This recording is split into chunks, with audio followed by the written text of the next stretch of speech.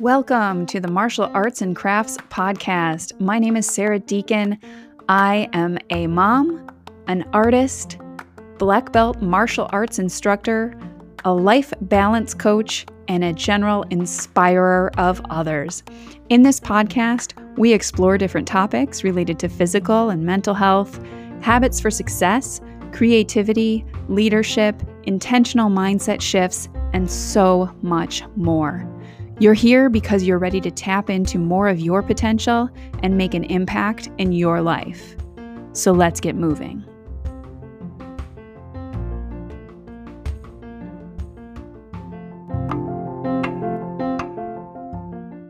Hello, and welcome back to the Martial Arts and Crafts podcast. I am Sarah Deacon. I am your host for this lovely show.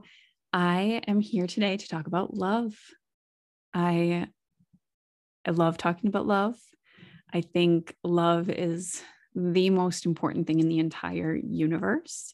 I think we come from a loving God, and I think we're here to be love for ourselves, for each other. So we're gonna dive in today on love.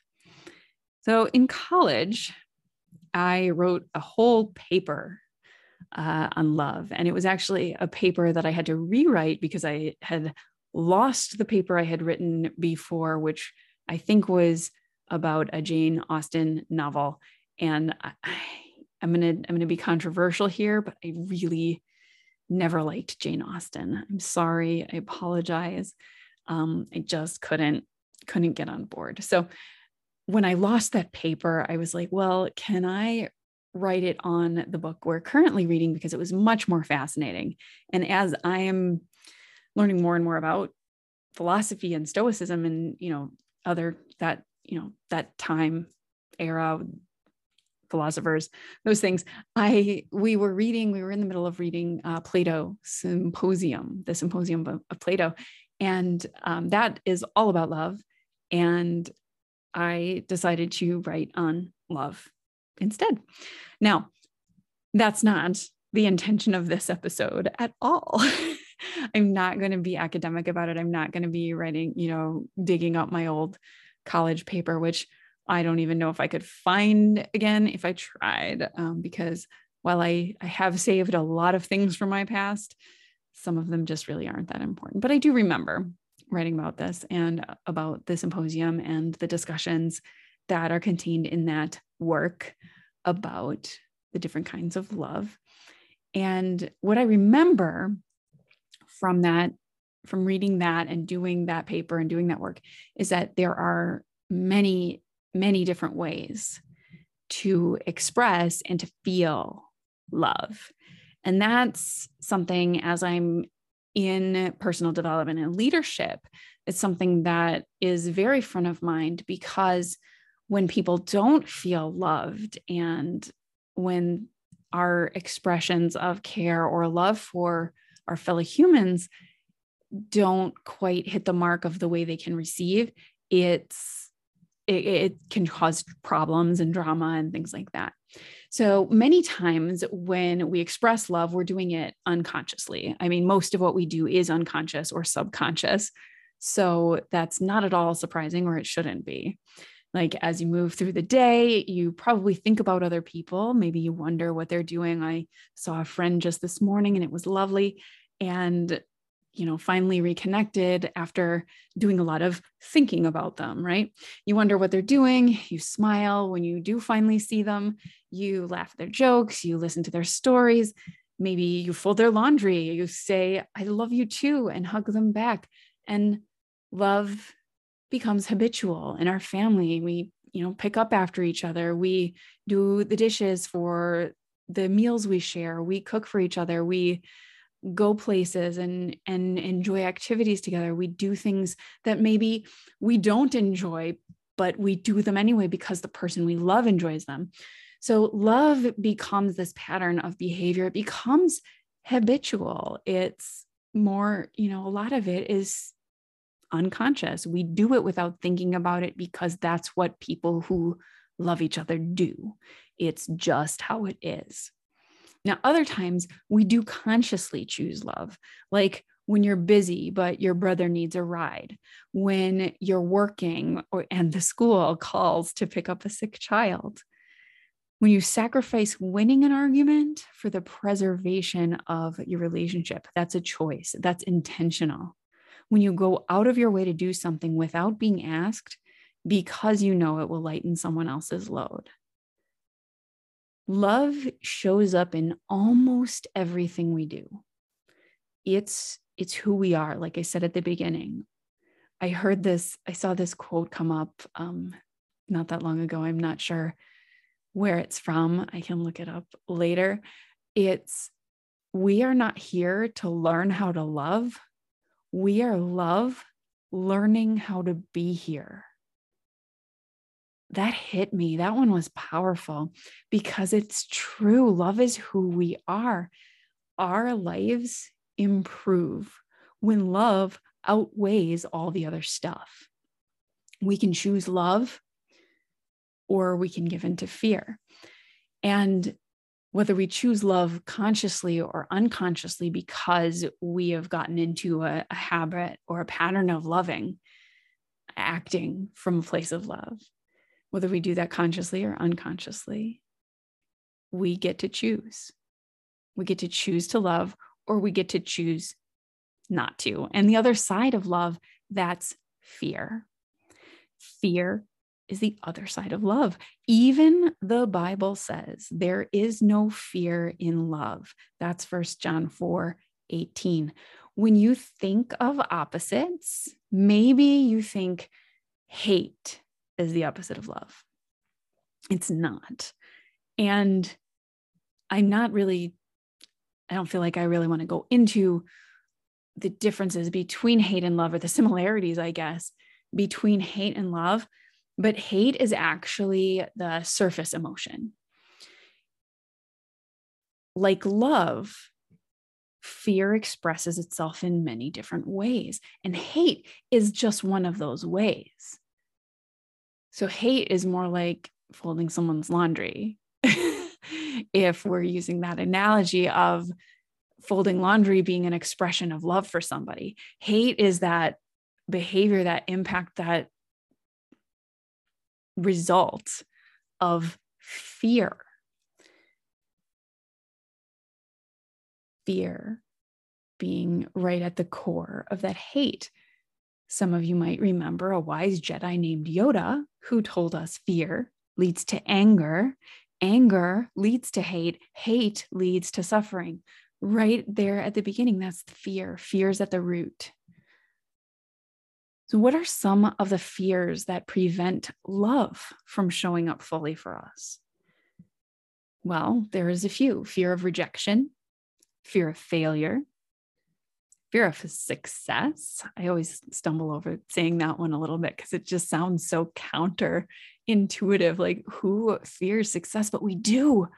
We fear being successful and the impact of that, the responsibilities that come with that. We fear judgment. We have a fear of getting hurt, fear of being wrong, fear of hurting someone else, fear of not enough, fear of too much, fear of authority, fear of autonomy, responsibility again coming in, the fear of death. And for some, the biggest fear of all, the fear of public speaking. Hi, hello, I don't have that fear. The problem is that sometimes those fears, those fears that we have, they can show up and also look a little bit like love. For instance, your fear of hurting someone else seems like a good thing, right? It seems like love. You don't want to hurt somebody because you love them. So you don't want them to hurt. Well, maybe that's a good thing, but maybe it depends. If your fear of hurting someone else asks you to lie or withhold information that could actually help them, then fear is driving, not love. Love is there, but it's not in charge. in those moments. When fear is in charge, you become more of a people pleaser. You may compromise your values or ask someone else to compromise theirs. Maybe you avoid sharing feedback to protect yourself from that potential conflict where, yeah, maybe somebody's feelings could get hurt or somebody might get hurt. And that's called being nice. Nice is different than kind. Nice is fear. Love calls us to be kind instead. And some people might use the terms nice and kind interchangeably, but I really like this distinction. The Bible says love is kind, right? So the kind aspect of it, kindness is when love shows up. Because love is kind is in the Bible, I choose to see the kind landing on the side of love and the nice landing on the other side in fear. And however you put it, you can see that there's a difference, right? The way I'm using it, kindness puts love in the driver's seat. Kindness maybe allows you to feel that fear of hurting someone and still act in integrity and in alignment with your values and for their higher good. When you can set aside the ego that is afraid to be wrong or afraid to hurt or get hurt or a plethora of other things. So you can set that fear aside, set your ego aside, and choose love, even if it's maybe a harder truth to share or a more difficult interaction or piece of feedback to give. An example that I can give, bringing us back around to the martial arts, as a karate instructor, I want to see my students improve and succeed, because it doesn't do them any good to tear them down. It doesn't do me any good as a credible instructor to have my students go out there and fail, right? So I want to see them succeed. And that's setting aside the relationship that I build with them to the connection that's there. I do care, I care about my students implicitly. They're amazing. But specifically, yes, I want to see them improve. I want to see their skills grow. I want to see them succeed. I want them to build up their confidence, and I want them to feel safe doing it. So if a student isn't ready to test to the next rank, maybe the nice thing to do would be to allow them to test anyway, so that I don't disappoint them, so that I don't disappoint their parents. I could choose to, let them test so they won't be mad at me for holding them back, right? To protect my own ego, to protect their opinion of me. But what happens when they fail? Because I've allowed them to test before they're ready. Or worse, what if they don't have the foundational techniques down at all and it leads to an injury? What if they manage to pass the test somehow, even if they weren't quite ready? What if they manage to pass anyway, but the challenges at the next level overwhelm them and they quit? Instead, if I choose that kindness out of love and actually hold them back from testing or from going to that next level before they're ready, I actually give them an opportunity to learn resilience, to learn perseverance. They get more practice at their current level, and they build their skills and confidence as they work towards this goal even harder than if they just sailed through, or if I, out of fear, went the nice route, right?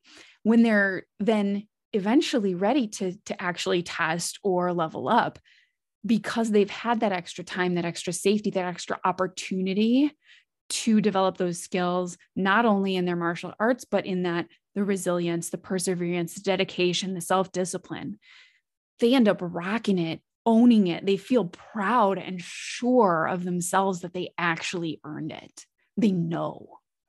And then they're prepared for the harder techniques at the next level, and they're excited to tackle them. Now, maybe if I hold a student back or postpone the awarding of a stripe or a belt, maybe I won't be liked very much in that moment. Maybe that student will even quit. But if my ego can take it as the instructor, once their initial feelings of anger or disappointment has passed, whether they quit or stay in it, either way, that student ends up discovering the power of their own choice. They get to choose to give up on themselves or step in and do the work that needs to be done for them, for their growth and their development. It's not me out there with myself on the line, it's them. And if I'm invested in their growth from this genuine place of love for them, of care, of excitement to see how they grow, how they put themselves to the test, then I can guide and support them even through those setbacks and, of course, the hurt feelings that come along with it. So in the same way, we can do this with our friends, with our family members outside of martial arts classes or things like this metaphor that I'm using. We can have tough conversations and we can have them guided by love. Conversations like that might hurt one or more of us in the moment, but end up bringing us clarity and confidence as we move forward together. Now, if you're a parent, some of the things that you do or say for the higher good of your children might make them mad at you. And honestly, if they're not mad at you for something or another on a regular basis, maybe you need to be a little bit more kind over nice with them. It might even cause them, this kindness, to say that they actually hate you. Now, if you have parents, some of the things you do or say on your own path of learning and growth might rub your parents the wrong way, and they might yell or ground you for it. And these are fear responses also. It's their fear of being wrong, fear of letting you down, fear of letting you take on something that maybe they don't believe they could do if the roles were reversed. Maybe it's a fear of judgment from friends, family, or followers. Now, there's a better way forward, no matter which end of the relationship you're on. Once you all check back in with love, then you get to choose, and you get to choose effectively. So take a moment just right now as you're listening to this to consider a recent struggle or a difficult encounter you've had. What was the driving force underneath it? Was it fear? Was it love? Now, if it was fear, which for many of us, many of the time, and I've been doing this work a long time, and a lot of times I am still noticing that my impulses come from a place of fear. My more difficult conversations, I won't say confrontations. I like clarity conversations more than conflict or confrontation. So I've been doing this a long time. Even still, I fall back into fear on occasion. And if I'm lucky, I'll wake up to it and choose to shift. But take a minute to think about what the real fear might be underneath. When you look at that interaction, what positions were you taking? What was the fear? No, what was the real fear? Yeah, that's getting closer, but what was the real one? There's something more. What's the fear? For me, a lot of times it's fear of loss. And what feelings are attached to that fear that's behind it all? For me, like I said, it's a fear of loss. It's feelings of isolation, of disappointment, of love unreceived, inequality or unfairness. Remember, there's always some level of fear at play, even when love is in the driver's seat, even when love is in charge, because love asks a lot of us, and it asks us to be seen, to be vulnerable, and to risk those not so fuzzy feelings, right? If I need to have a hard conversation with somebody out from a place of love and care for them and their well-being, or care for myself even, if that's difficult, yes, it is love in the driver's seat, but it still feels very scary to have that conversation. But the kind thing to do is to do it anyway, because love isn't nice. Love is kind. Fear is nice. Nice says nothing. Nice tells a lie to spare someone's ego, whether it's mine or someone else's. Lies to spare hurt feelings, even if they're only hurt for a moment. Nice avoids clarifying conversations or constructive feedback because it has the potential to lead to an argument or not so comfortable feelings. And nice doesn't want to be the bad guy. Nice says yes when your heart says no. Nice says no when your heart says yes because it thinks it's protecting you. Nice is fear dressed up like love. Love takes courage. Love takes action in the face of fear. Love notices judgment, but doesn't let judgment hold it back. Love is honest and patient and aligns with your core values and gives others the space to honor theirs. Love sacrifices ego to help people be better than they were before, even if it means that they might move on without you. Love risks being misunderstood and opens up anyway. Love gives into fear sometimes too, but acknowledges the mistake and apologizes and does the next right thing. Love finds out what that is. And love takes courage. So the challenge I'm going to leave you with today, and honestly every day, is to have the courage to put love in the driver's seat. Feel the fear of doing that next right thing and choose love, choose to do it anyway, choose to say it anyway, choose to honor yourself, honor your loved one, and move, take action, and have those conversations and interactions that might make you uncomfortable. Because in the end, we grow from it and we're better for it. So thanks for listening today. I appreciate you being here. Leave me a comment, share this episode with a friend or on social media if you enjoyed it. I want to just thank you again for listening. And if you want to find out more about me and the other things that I'm doing in life, love, and all the rest, you can check me out on the website, mymartialartsncrafts.com. You can also find me and information about my coaching opportunities at sarahdeacon.com.